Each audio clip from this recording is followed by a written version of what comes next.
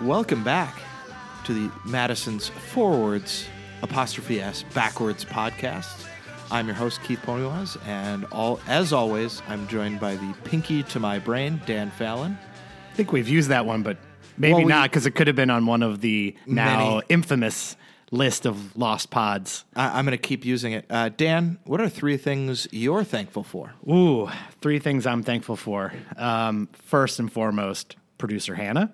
I think that goes without saying. This entire operation, which we have proven time and again, is a house of cards. But when she's around, it's a slightly more stable house of cards. She's the gorilla glue to our house of cards? Yes, I would say that. I would also give a big thank you to the Gimme Some Truth podcast studios here at the corner of Monroe and Glenway. When we conceived of this podcast, obviously my first concern was, holy hell, where do we actually record this thing? And you said, hey, idiot, we have a studio at my office. So I'd say a big thank you to them as well for letting us do this ridiculous show here. Third thing, it's got to be the flock. Yeah. Hard to argue with the flock, isn't it? No, I mean, I argue with them all the time, but it is difficult and challenging to argue with them because they're much smarter and wittier, and they do way more work to make this team worth supporting than either I do. And let's be honest, like their Photoshop's sort of better. Yeah, I mean, the picture yours. that Andrew sent to me of myself was, I mean, I told him he could polish a turd. I was very impressed. I've used that picture like 9 times already. It's on your business card. I think if it is correctly, it's the one of you holding Leo's paper mache flamingo, which is it's stucco, right? Yeah, it's like it's stucco. If it weighs about 37 pounds. I think it's more than that. Yeah. Now, Keith, I know you don't like to reveal / show any emotion whatsoever. Any 3 things you'd be thankful for here as we come upon the Thanksgiving holiday? Well, first, I would reiterate, Dan's three thank yous. Plagiarism. I've never had. I'm a white male. I'm not required to have original ideas. I just copy them from my underlings. Dan, we're not the first 2 guys to have a soccer podcast. Darn it all! Wearing tweed. Somebody beat us to this and quoting obscure French philosophers. I don't think I can think of another soccer podcast. First of all, there. that podcast is British in origin, and they do not go across the channel. They don't go French. That's true. We go French. That's true. We are looking, I have to say, like Autumn took a shit in this office. Let's be honest. You are wearing what are you wearing? Describe for us what you're wearing. I am wearing a authentic Irish wool fisherman's sweater. That was procured through what catalog? Yeah, funny you should ask, Keith. A few years ago, these catalogs that just show up at your house, and you're like, how the hell did we get on this list? It was the National Geographic catalog. They sell kind of goods from around the world that are actually made by artisans, and my wife was kind of laughing about this, and then she was actually like, there's some really nice stuff in here, and we picked out this fine sweater that I wear when it's time to switch over to autumnal Dan. And I would say this is an Irish fisherman sweater. Yes. Marled. Marled would be, yes. I think Marled that's a good gray. description. And it was hand knit by the world's last remaining fishing. Patty. Fishing. I believe his name is Patty. Patty. That's inappropriate. I'm Irish. It's okay. This also reminds me. My name is Daniel Francis Fallon. I think I get a wider berth on those jokes than most. Things I'm thankful for. This also reminds me of Best in Show, where they were talking about being grateful to live in a world with catalogs. That's thankful number 1. We're just lucky to live in a world of catalogs. I'm not even going to go there because if we start talking about Best in Show, this will be the longest podcast we do. Oh, and probably the least relevant to Correct. our interests, but Absolutely. also, right on.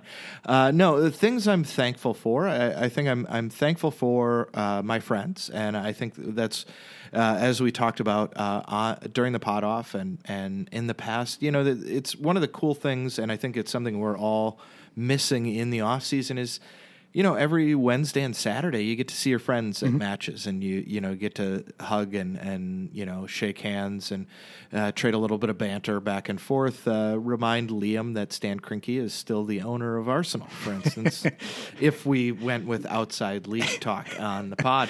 And then, I think that's a big part of it. And, related to that, the community that's come around. The second thing I'm thankful for is Neil. Because Hlavati did not see that coming.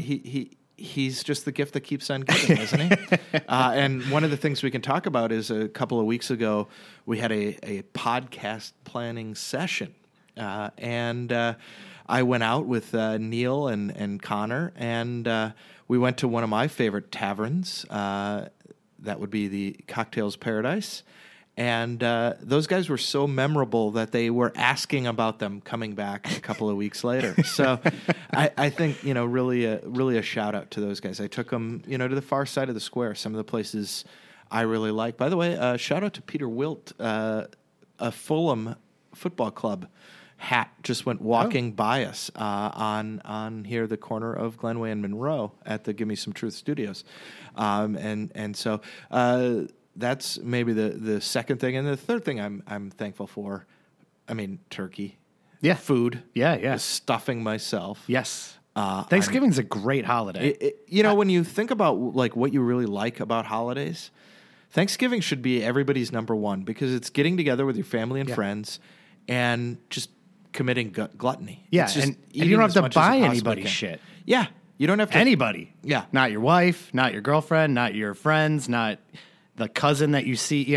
There's no gift giving. There's no card giving. It's just show up and eat. Now, I also want to respect that, some people, holidays can be tough for a number of reasons, don't have family and friends to celebrate with. But I think in terms of just, if you just kind of look at them with a clear eye, this would be the one to pick. And listen, this is going to leaving out the kind of troubled history of settlers coming to America. And all those think things. The spirit of this is greater than the history of it, like much of America. And I'm going to tell you right now, if you're alone on Thanksgiving, you should call us up and invite yourself over to our houses.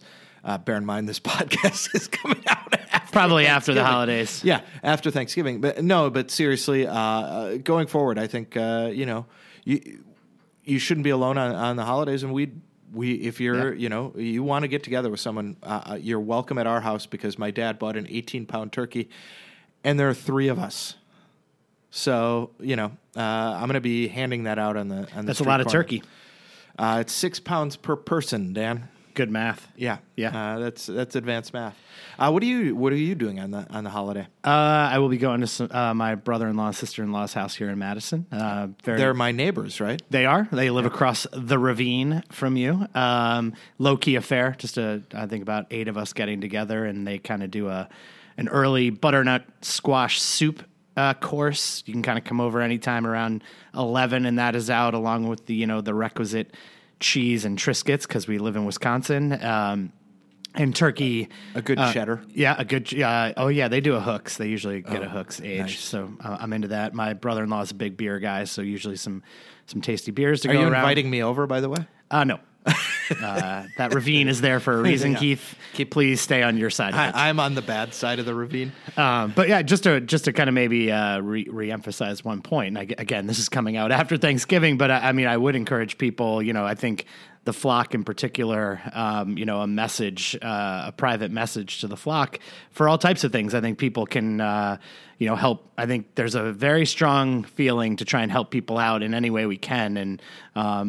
I'm sure asking for help or saying you're alone on a holiday, I'm sure someone in our group would happily invite you over, be able to help you out. So. Yeah, and I think that goes beyond just if you're alone on the holidays. One of the things as well is if you're involved in an organization and you're looking for volunteers. The flock is folks want to volunteer. They want to help out. It's part of building the community, and just reach out on Facebook or through the things, and as well they're doing work over the holidays, for the food pantries in Madison, and so Second Harvest is a big one. So if you're interested in doing something, giving back, I think many of us in the flock feel incredibly fortunate with the good luck we've had in life. If you're interested in giving back this season, reach out. Amanda Klinkner is leading the Second Harvest kind of food bank program, and has been doing a great job with that, and would love to have more volunteers. And if you have something that you're leading or taking charge of, you drew the short straw, reach out and help out, look for help. Speaking of the flock, I think we can talk a little bit about who we're thankful that they signed, because we've got players, we've got a roster coming back. A couple of names have already been announced. You want to start talking about that, Dan? Sure. Or should I name names? Is this some sort of like McCarthy era? We'll name names. We will name names. The following we know are pink flamingos. I think what we've seen is a number of our kind of veteran players who contributed quite a bit during the season. Don, Paulo, JC, who I think, as the season went on, we've all started to agree that he really was, kind of the glue holding a lot of the team together. Not that it was falling apart, but he played a lot of different roles throughout the season, and kind of tactically and maybe football brain is really kind of the heartbeat. I just used two incongruent analogies cliches there, yeah. but great to see JC back. Great to see Paulo, Don back. Eric Leonard, I think, who's kind of the surprise package of the season. I think he got some nice publicity from our friends over at USL League One Fun. Yeah, they were happy to see him back again. A guy who came in with like limited fanfare, kind of went a very non-traditional route, playing in kind of lower league soccer in Australia, but was, if I remember correctly, was named Player of the Year in that league. Came back for, I believe, the open tryouts. Well, no, I'm sorry, the invited tryouts here, but obviously not guaranteed a spot. And battled his way into the team, found himself really sitting and playing that number 6 position and being a key player all season. So huge congratulations to Eric. Showing a lot of professionalism, and congrats on getting re-signed. We knew Brian Silvestre was coming back because he had signed a 2-year deal. The one I was really, really excited, and I think we, as well as observers of League One, came around on towards the end of the year, probably because we realized we hadn't sung his praises enough, was Pato, who was announced in the form of a potato. Which was then sold, online. Sold numerous potatoes. Yes, 17 with the logo, potatoes, with the logo taped potatoes. To it. I think they should have branded that. I think we need a. Oh yeah, that could have been cool. You can hot brand that potato. Yeah. But now, and then we also signed Giro back as well, and so. From a sort of outside perspective, I think one of the things that came out in the Giro announcement was, he can play left back. Yep. And I think people were thinking, does that mean Pato won't be back? And no, he's back, which is really exciting. Yeah, I think there were some question marks at the end of the season because he went up and trained with Minnesota United. And then again, I might be getting the player wrong, but was it Connor Antley, who was actually transferred from Tormenta? Yep. I should know these things. I have a podcast about this league. Was transferred from Tormenta to the Peter Wilt Indianapolis team, Indy 11. And that was a really interesting development because there's been a lot of talk, would championship teams be willing to pay to get a player from League One? Now, the fees weren't disclosed or anything like that, but it appears that they did pay a transfer fee to release him from his contract. So you're thinking with Pato, even if he doesn't end up going to Minnesota, would a championship team come in for him? And who knows, maybe somebody did and it just wasn't worth the offer. But I think of all the signings, I think I kind of assumed a lot of the other guys would be back. The Pato one feels like a little bit of a coup, like a guy who was ended up being named in the team of the year and was up for defender of the year. Was just a fantastic player. I would say that Pato is available and came back to the team shows, to my mind, the a functional blindness of American soccer, which is, Pato is not a physically imposing presence.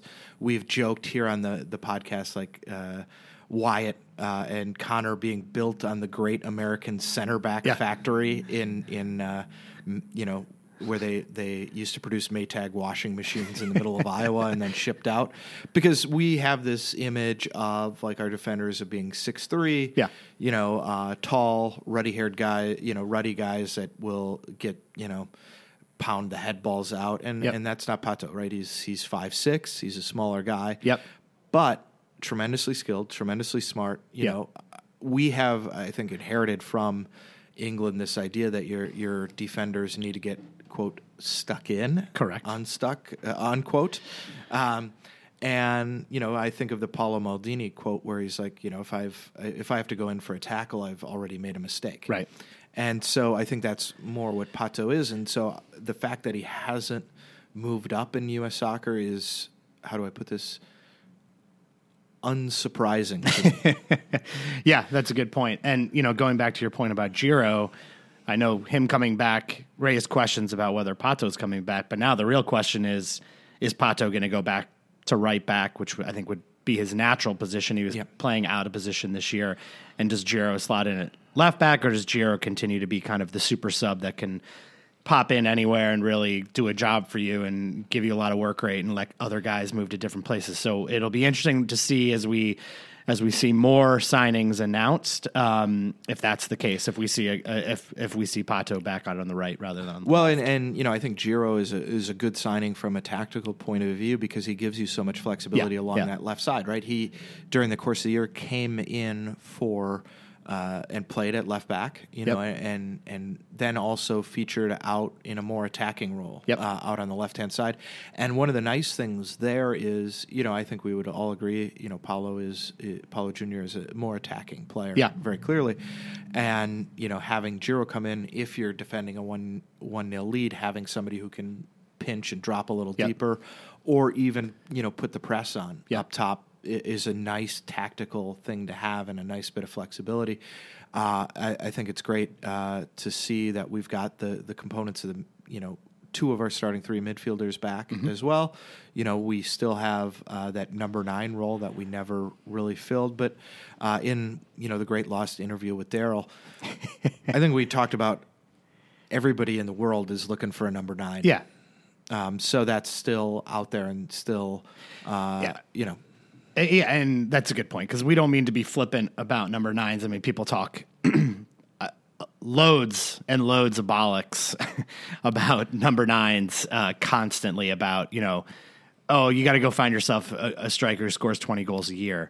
I mean, you look at the top leagues in the world, that is a minuscule number of players. I mean, maybe 2 or 3 in Germany, maybe 2 or 3 in England, 1 in Italy because they don't like to score goals. 6 goals. But so it's a very, very hard thing to find. And the problem is once you find somebody who scores them, they usually move on to the next team. Yeah. It'll be interesting to see what they decide to do up top. And then at least how I see it right now, we don't have any center backs, which was the joke last year too, where we had no defenders. We signed attacking players up and and I think the questions are still out about Connor. From a health perspective, Wyatt is not coming back, I would assume. Sean Russell was released, and I don't know if potentially Eric Leonard is a player who we saw him play there, I think against Hertha. That could have been more a function of just kind of getting guys some rest, but I've actually thought he looked like one of our better players against Hertha. He didn't seem kind of overwhelmed by the fact that Hertha seemed to be playing with 13 players on the pitch. That seems to be the one position right now up top and in the back where we haven't really made any and I think moves. The advantage of moving Eric into that defending role is you get a ball playing center back. And it's actually something. It's interesting when we've heard Neil and Connor talk about this, as we did a little bit in the pod off when they weren't sharing drunk golf stories. Was one of the things there is that ball playing is something that came later to Connor, and he had to work very hard on that. Yeah. And I think having a naturally proficient guy in that center back role will give us more options and allow the build a little bit better. So it'll be interesting to see. Josiel was a loanee. Be interesting if he comes back. He appeared for the Panamanian national team, which is super cool. I don't know if you saw Stefan Soccer Supply auctioned off a Panama Josiel jersey or April Kagaya. Thank you for rubbing it in. I did not win. I entered. I even looked up a Panamanian chant and put that in as my retweet. Apparently that did not get me over the line. But it does bring up, we should mention official, West Coast Division I team of the pod, Gonzaga. I think that's the first time you've actually said it correctly. I have no idea what we officially call them. I make it up every time I'm sitting here, Dan. But Demetrius Kagaya, our designated representative, co-favorite player, because I think I've told you I used to coach Chris Geenan, who redshirted this year due to injury, made second team all-conference. So congratulations to him. Well done. And then April wins the Panamania jersey. It's all coming up, Kagaya. Yeah, exactly. We're going to have to redo that. But I think here we've kind of recapped where we are in the offseason.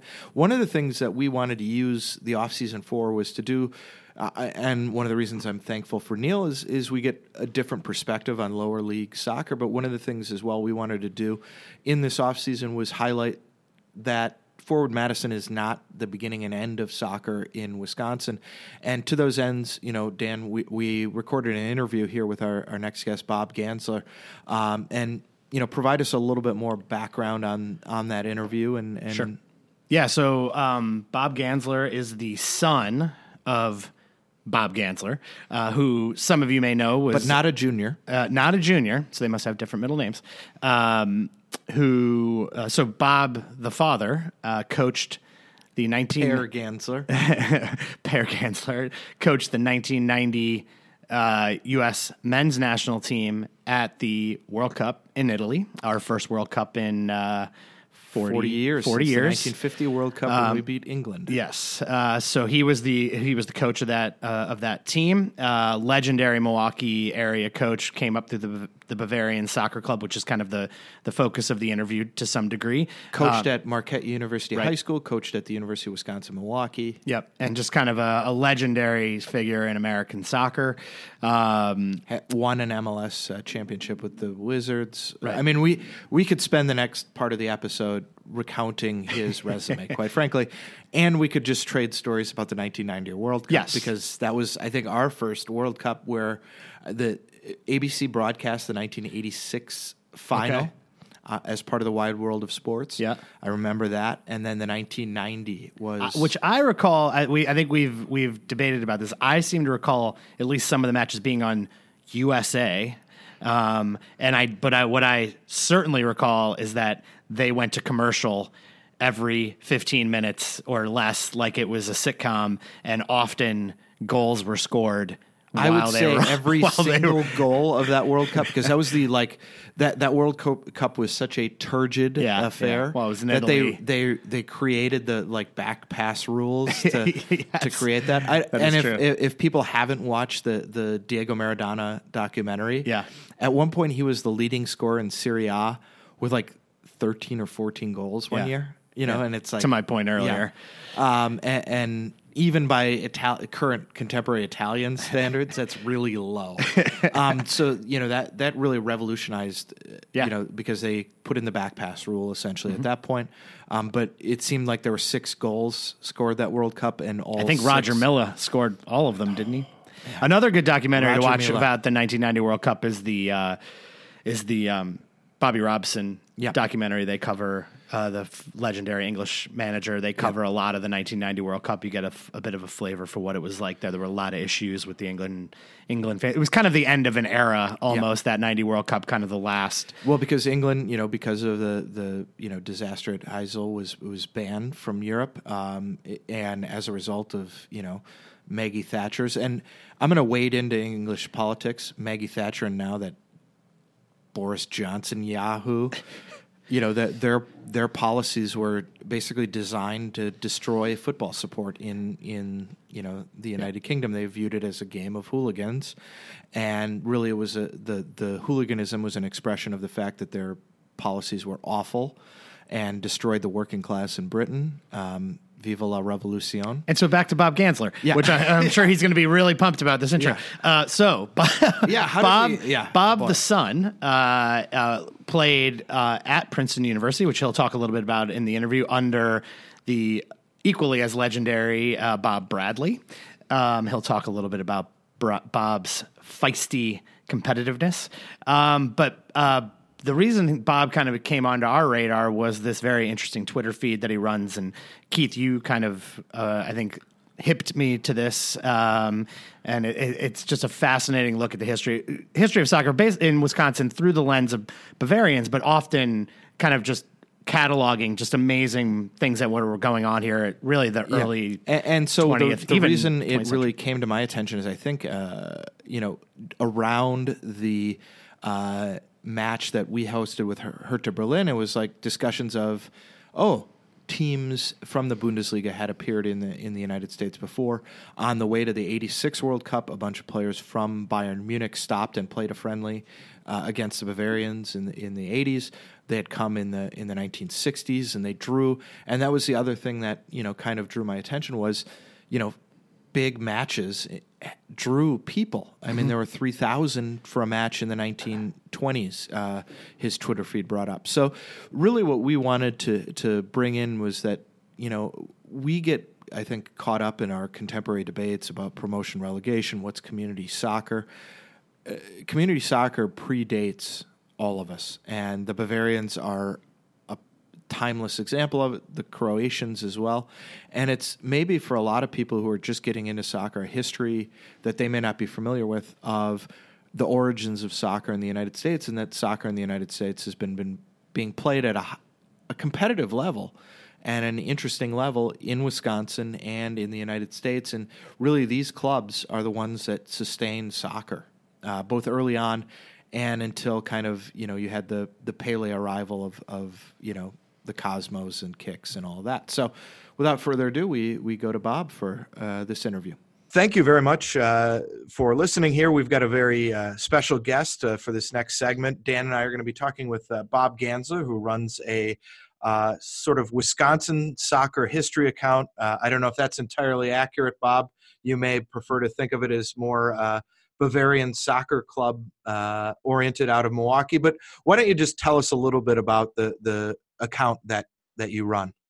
All right. Well, it first started on Facebook when my wife finally signed me up for Facebook, and I got into that. And I noticed that Bavarian Soccer Club had a Facebook account, and not much was being put on there. And I had started, I think it was 2014, as a number of stories start, Googling myself, and I came across that the Milwaukee Journal and Milwaukee Sentinel were archived on a Google newspapers, and so it brought up a bunch of articles on my dad. So I thought, oh well, I'll copy these down, I'll give it to him, and then I kept on searching, and I found more, and then I found more, and then I started thinking, well, what if I put in some other names that I knew from club history? And I found more. And then I found things that predated my dad. And growing up in the club, I knew that it started in 1929, and I knew some of the people that were some of the early members, and that I didn't know any of the founding members. I thought, oh, that's interesting. There's probably a few articles. And what I found is that there was a great deal of coverage back in the 20s and the 30s and the 40s and so I just kept on finding stuff and kept on putting it together and thinking, well, this will be for my entertainment, for my dad's. And then when there's a Facebook group, I was like, oh, well, maybe I could post some of the stuff there, and people seemed to be interested. So I kept on gathering more and more. And then I found out about Twitter, and I thought, well, maybe I could post some things there too. maybe not just Bavarian focused stuff, but since I've found lots of things about other clubs and the years before Bavarian Club started, I thought that would be a good place to put it. One thing before we kind of go into more depth about this, is there anything from that coverage of the 1920s, 30s, 40s that surprised you? That, I mean, that you knew a fair amount about Bavarian club history. I think your family's involvement dates from the late 1950s or so, from what I've gathered. That's when my dad started playing. Yeah. And was there anything from the 20s, 30s, 40s that you saw and went, "Oh my goodness, I would have never guessed that or thought that"? Or I had no idea how many teams were playing back then. I had no idea how many German clubs that there were back then. I mean, from my playing days, there were the Bavarians, there was Sport Club, there were the Brewers. Mm-hmm. But back in the 30s, there was VfR Schwaben, there was FC Wacker, there was Vienna AC, there was a Deutscher Sport Club, a Deutscher Sportverein. There were so many clubs that never made it out of the 40s, but were powers at that time, both in the state and regionally. Mm-hmm. So, yeah, Bob, and I was, you brought up a good point there, that some of these clubs didn't make it out of the 40s. And before we got on, Keith and I were talking about this. There seems to be, my understanding of kind of the history of U.S. soccer is there was this very rich club soccer culture all across the country, really from the, early 1900s up until about World War II. And then, post World War II, there may have been a feeling of, well, it's time to assimilate. And a lot of that kind of culture and history started to go away as people kind of came out of World War II and started having families moving to the suburbs. Is that kind of an accurate representation, do you think, of what happened with some of the clubs in Wisconsin? I think so. Talking with other people about it, that seems to be the case. I guess also in terms of the post-war era, that soccer was viewed as a foreign sport. Right. And so there was less desire to be seen as foreigners, even if they were first-generation immigrants, to, like you're saying, to assimilate more. Right. But it never quite went away. One of the things that surprised me about the 20s, 30s, 40s, how much of a regional component there was for these teams that they would play: Chicago, St. Louis, Detroit. I didn't get a sense that there was as much Minneapolis level play, but what within the have you sort of developed a sense of the rise and fall of various regional leagues as you've researched this, and what have you seen? And it seems like every few years there's a new regional league, either in amateur soccer or lower division American pro soccer, and that seems to be a trend over the last 90 years or so, 100 years almost, of American soccer. Yeah, it seemed that, at least in the Midwest, that those regional leagues were more informal, or were just sort of a temporary arrangement amongst clubs.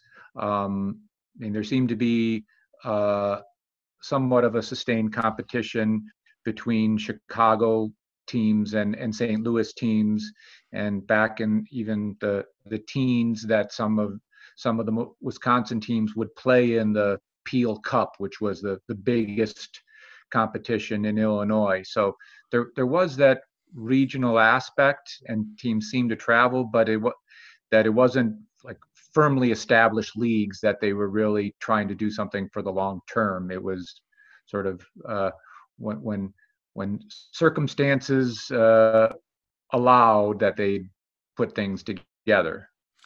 Bob, and I know question about that time period as well. I know Bavarians has prided themselves on being an amateur club, but do we have a sense for whether there were players being paid? Were there professionals playing alongside amateurs? A little bit of that whole, like, hey, you get a goal this game, we got something for you at the end of the match. Or I think one of the clubs was Rich Tigers, which I think was named after a manufacturer of some sort, if I remember correctly.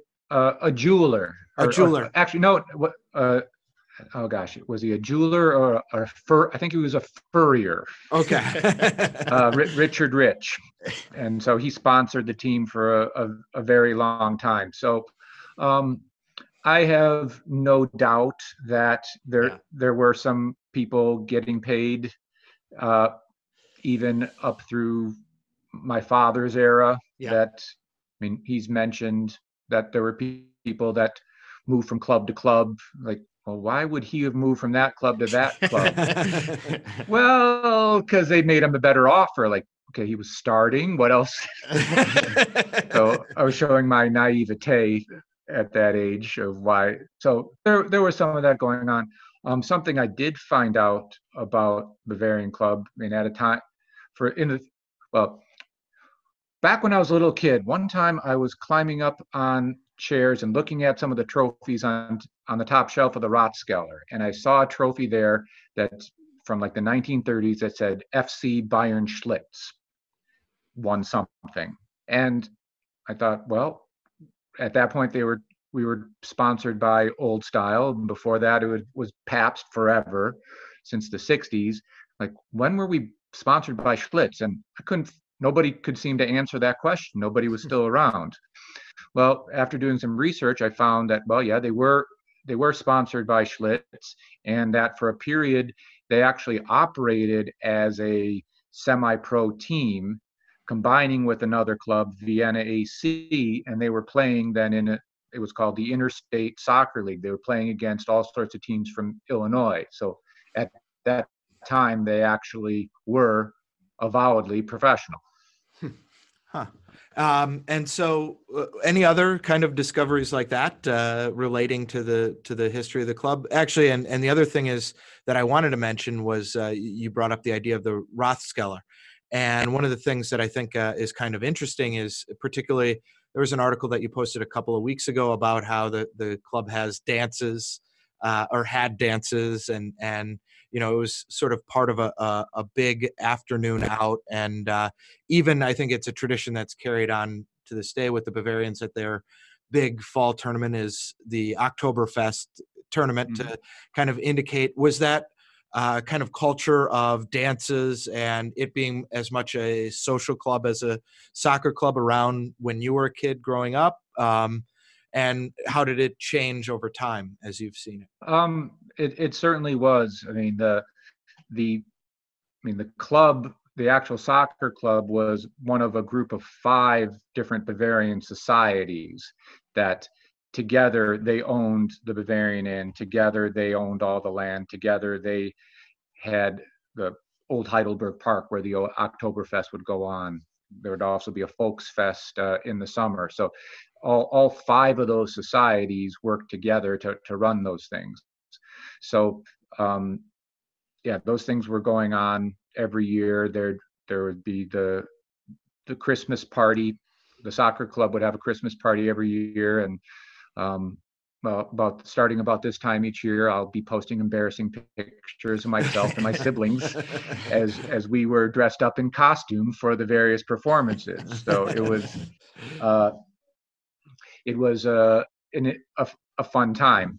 But there still were, back when I was a kid, I mean, there were still some of the early members. There still were a lot of people like my dad who were first generation immigrants. So they, even if they weren't actual Bavarians by ethnicity, they were all German, and so they would partake in all these ethnic activities. Yeah, and Bob, Keith and I we've covered this before, and while we have a pretty strict rule about discussing our own playing careers on our podcast, since neither of us ever played professionally, I moved around a lot growing up as a kid, but lived in Shorewood and played for Mequon United.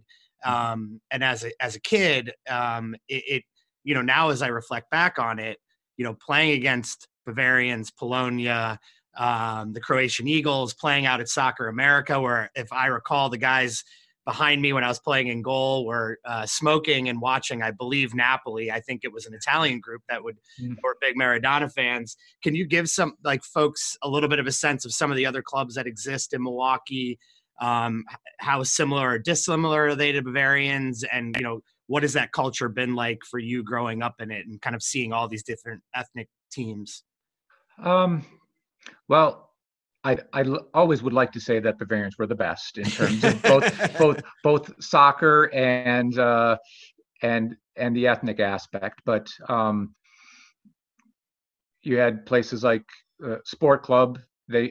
Their name doesn't sound all that German, but they're all Donauschwaben and Danube Swabians, and so they had a complex. They had a group of a number of groups of German ethnic identity, and actually the town that my dad comes from, since about half the town eventually immigrated to Milwaukee, that they have their own ethnic club, the Mucci Family Club, and so that actually is based out there at the Schwabenhof.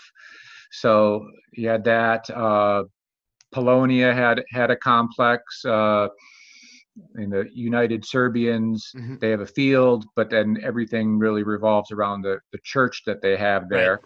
So, and they have festivals there. So, the Eagles, the Croatian Eagles, they have a very big complex, and they put on events there as well. So, it was always fun when I was a kid going along to watch my dad's games at these various places when they'd have special tournaments, because you just see people.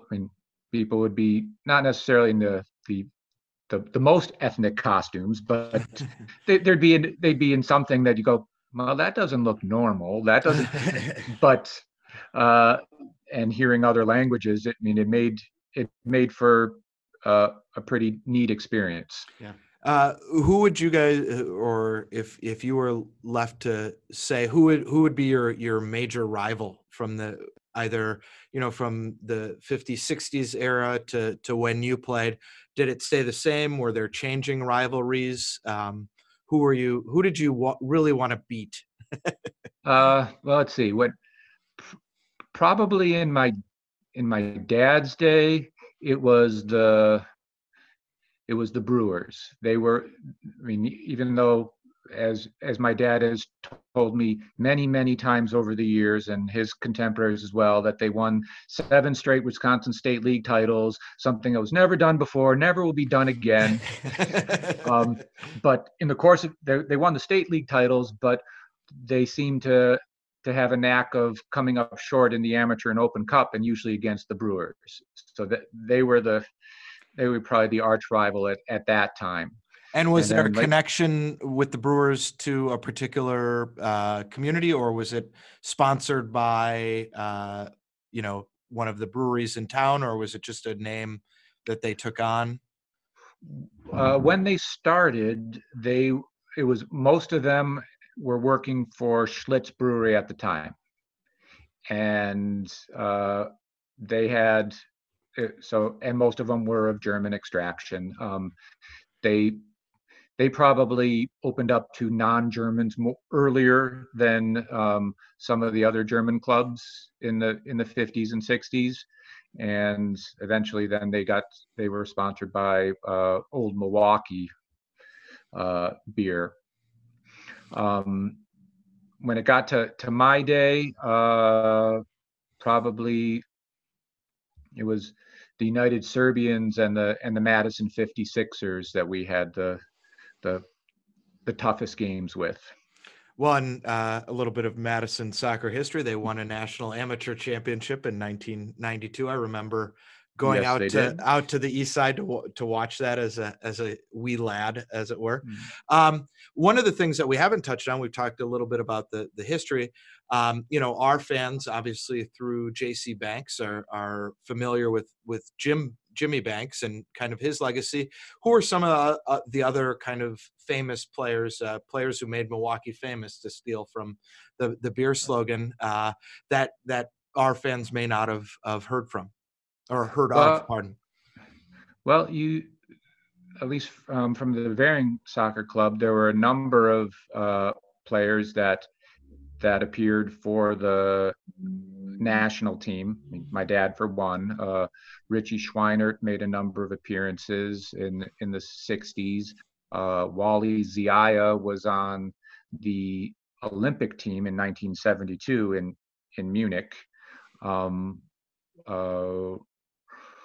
Roland Sickinger was on the youth national teams, and he ended up playing a number of years in the NASL and the MISL, and I think a year in the original USL once upon a time.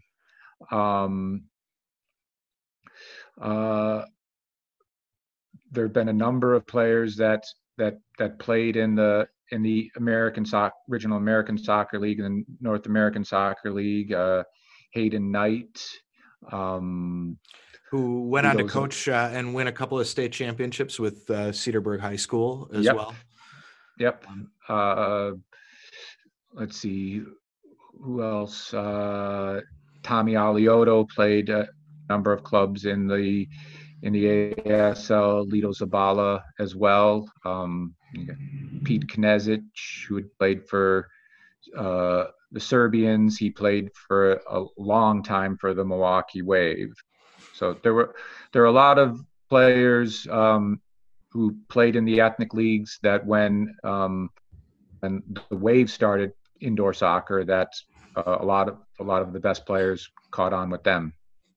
Do you mind if we ask just a little bit about your own kind of playing career? When did you make the step up to the majors? How old were you? Because Bavarians had a youth club, I assume, and then they had the major team, which was the adult setup that would compete for the sort of state leagues and the national amateur cup. When did you make the jump up to the majors, and was that a pretty big day in the household? And oh yes, it was August of 1987, so I'd recently turned 18, and I had been practicing with the major team, but hadn't been asked to go to any of the summer tournaments, and I was going to be going off to college at the end of the month.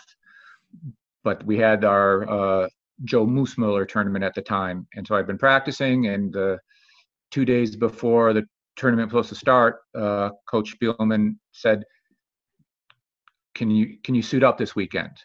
And I said, well, my family's planning on going off to Green Bay for the weekend for our family trip. We're leaving tonight, and we weren't going to come back till Sunday. So I go home and I tell my dad. My dad says, well, I guess we're coming back Friday night. And do you remember who lined up alongside of you in 1987? Who you squared off against? All those kind of details. We played against Racine Soccer Club, and we must have played at least one other game. We played then in the final against Milwaukee Serbians, and I remember that we lost in the final, breaking our streak of, I think, 6 Moosmiller tournaments in a row. So I was disappointed to help end the streak, but I was completely excited to make my debut. And then you off to college, where you played collegiately, correct? I played for Princeton. Under a certain Bob Bradley, is that correct? Yes, I did. Do you have any good Bob Bradley stories that you can share on air? But he was a good coach. He was a very fierce competitor. Yeah. I mean, he was class of 80, so he was only 11 years older than me. Okay. And so he felt he still had it. So when we get into scrimmages, he'd usually get on the field, and he would do whatever it took to win the scrimmage, or he wouldn't let the scrimmage end until his team won. Yeah. Now, one of the things that Dan and I have talked about are sort of, I remember when growing up, when you went down to Milwaukee, it just seemed like guys in some sense understood perhaps the dark arts. I don't know if that's the right term, but you'd be on a corner kick in your jersey almost every time, starting from about U12. The guy would know to hang on to your shirt and all of those things. Did you notice a difference when you went off to the East Coast in the physicality of the soccer or anything like that? I'd be curious to hear about that. I felt it was more subtle in Milwaukee than it was playing out on the East Coast. In the East Coast, it was more straightforward in terms of what they were going to do to you. They'd tell you right up front and then lay into it. Yeah. Yes. I should know, Bob, that after I moved from Milwaukee, I then moved to Long Island, and I think that is a very I am also an accurate representation of that. So. No subtlety at all to Dan's game. No. Well, I mean, for my part, being 6'4", and I was sort of the target on our corner kicks, I learned very soon or very quickly that I needed to make sure that I was still going to be able to get to the ball, because there were people that were going to impede me in any and every way possible. It's like it sometimes was sometimes difficult to get airborne when you had two people holding on to you, hanging on, kind of bear hug style. I would imagine a little bit more. Anything else you want to ask about, Dan, before? Well, this is a very random question, Bob. My very first outdoor professional soccer game that I saw was USA versus East Germany at County Stadium, I believe in the late summer of 1990 after the World Cup. So my question would be, I believe, was your dad coaching that team, and were you at that match? You must have been. I was at that game, yes, and my dad was coaching that. Yeah. I mean, I remember my brother was a vendor at County Stadium, and I think they gave him the tickets for free. And as a soccer junkie, that I'll never forget that day. It's still burned into my brain. So yeah, that I got a related story to that was that. So when the U.S. team came for that they were training before the game, they were training at the Bavarian club.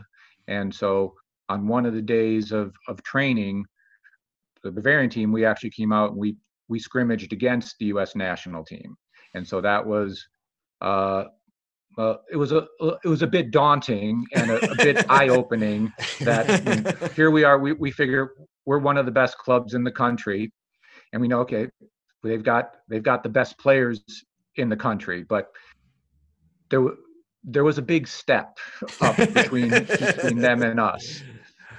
And last year, when I was digging through some stuff at my parents' house, because when I'm there, I'm usually doing that and finding interesting things.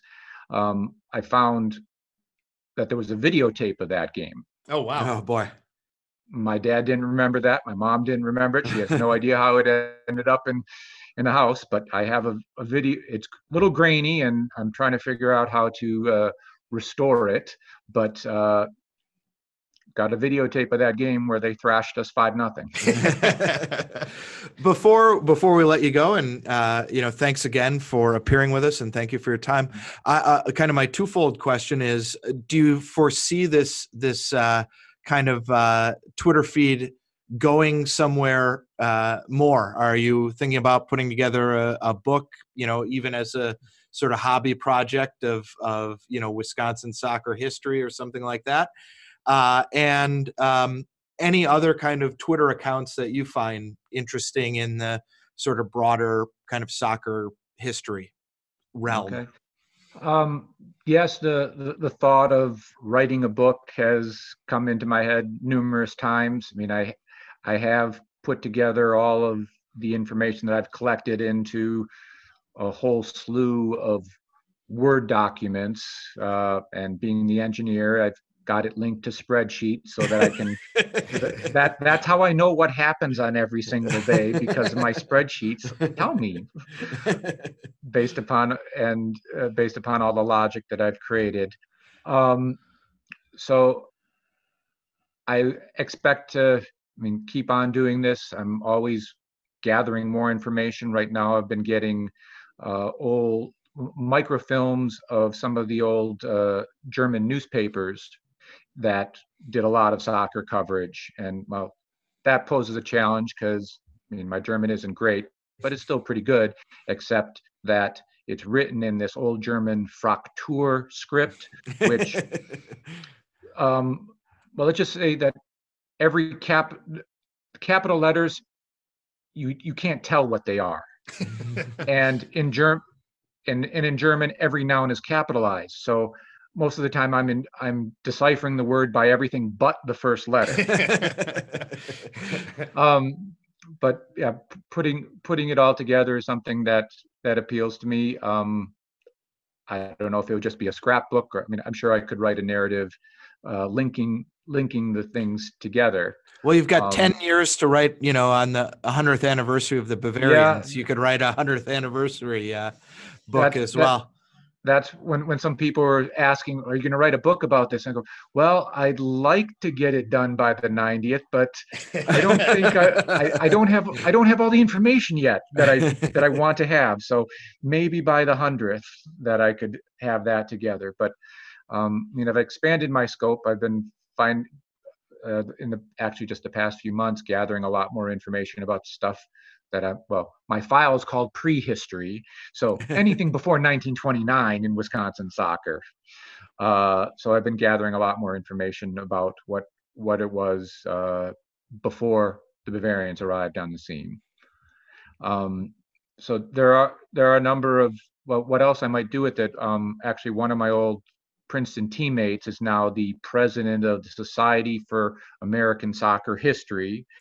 So they've been starting to put some things together. They were at the last USSF general meeting doing some presentations. So I think that there's some opportunity to work more with those folks and putting together. I mean, I know my friend Tom McCabe has been putting information together about how soccer developed in New Jersey.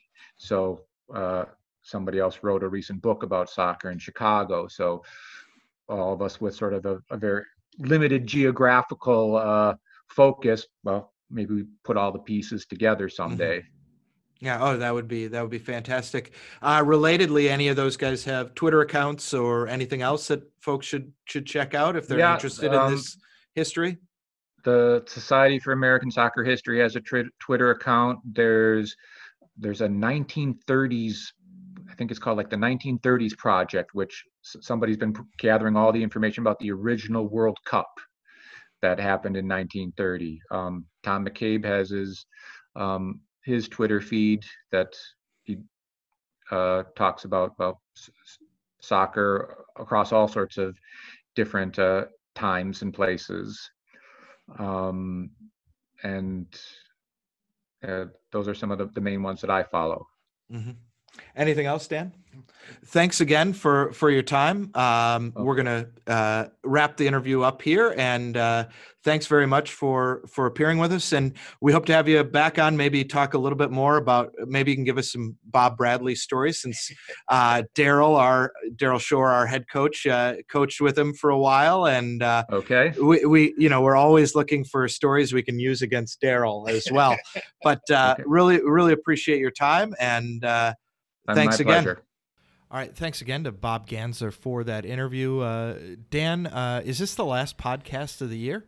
No, I think, well, I mean, that's a weird question, because I mean, it could be, it might not be, this may be heard. I mean, we are wandering into like Prince territory here with like the famous vault at Paisley Park, where these apparently like, albums and albums worth of like funky cuts live that Prince never let see the light of day, which may end up coming out because his estate planning was nil. And it's also like, I think Max Brod, was instructed by Kafka to burn all of his manuscripts, and he didn't. He's like, I owe it to the history of literature to release these, and I think the history of popular music. Right. Now, nobody needs to hear our podcast, but I mean, we have so many now, and I think just, that have not seen the light of day. And unfortunately, that's why the Kafka reference works so well, because it's like we're like stuck in the trial We've just had technical failure after technical failure. We are going to bring in Neil and Connor to kind of Right, because if you're recreate waiting for the live pod, Yeah. you are never going to hear that unless so you were basically there. the SD chip was destroyed. We're not let's- sure if it was it was- deliberate or accidental. Yeah, it was dunked in a Pink Flamingos slushy that night. It was the same person who burned down the Mallards team shop out at Warner Stadium. So we're at this point where we're like producing podcasts for no one. It feels very much like we're in the trial. But It's like being in high school and being in a band that never plays outside of the basement. we've got a gig, guys. But Dan and I just like talking to each other so much that I think that's why we do it. But until next time, so we are going to get together here in another week or two to record another edition. This one's going to come I have out some concerts in between there now and then. after Thanksgiving, and then we're going to get together, host a podcast. Hopefully we'll have... shockingly, Daryl wants to come back on. Yeah, even though we had Daryl on for literally this is actually, I'm not being facetious. I actually think was probably one of our best podcasts just because talking to Daryl was really, really interesting. And I felt like he gave us a lot of insight into how they develop the team over the course of the season. We won't take too much away, but after I had to tell him that it would never see the light of day due to technical difficulties, he said he was willing to come back, which I found rather shocking. Yeah, I'm amazed, and thanks, Daryl. I like to think that we're like Prince, that we're actually hiding these away because we're such perfectionists. Yeah, and then I realize what we've released and the just sheer garbage. Yeah, it's just ineptitude. Yeah. So again, we're thankful for producer Hannah, really. In any case, until next time, we say forwards, not backwards, upwards, not forwards, and always twirling, twirling, twirling towards freedom. We miss you, Prince. Don't let them beat you, flamingos, don't let them beat you. We are with you, we are always with you.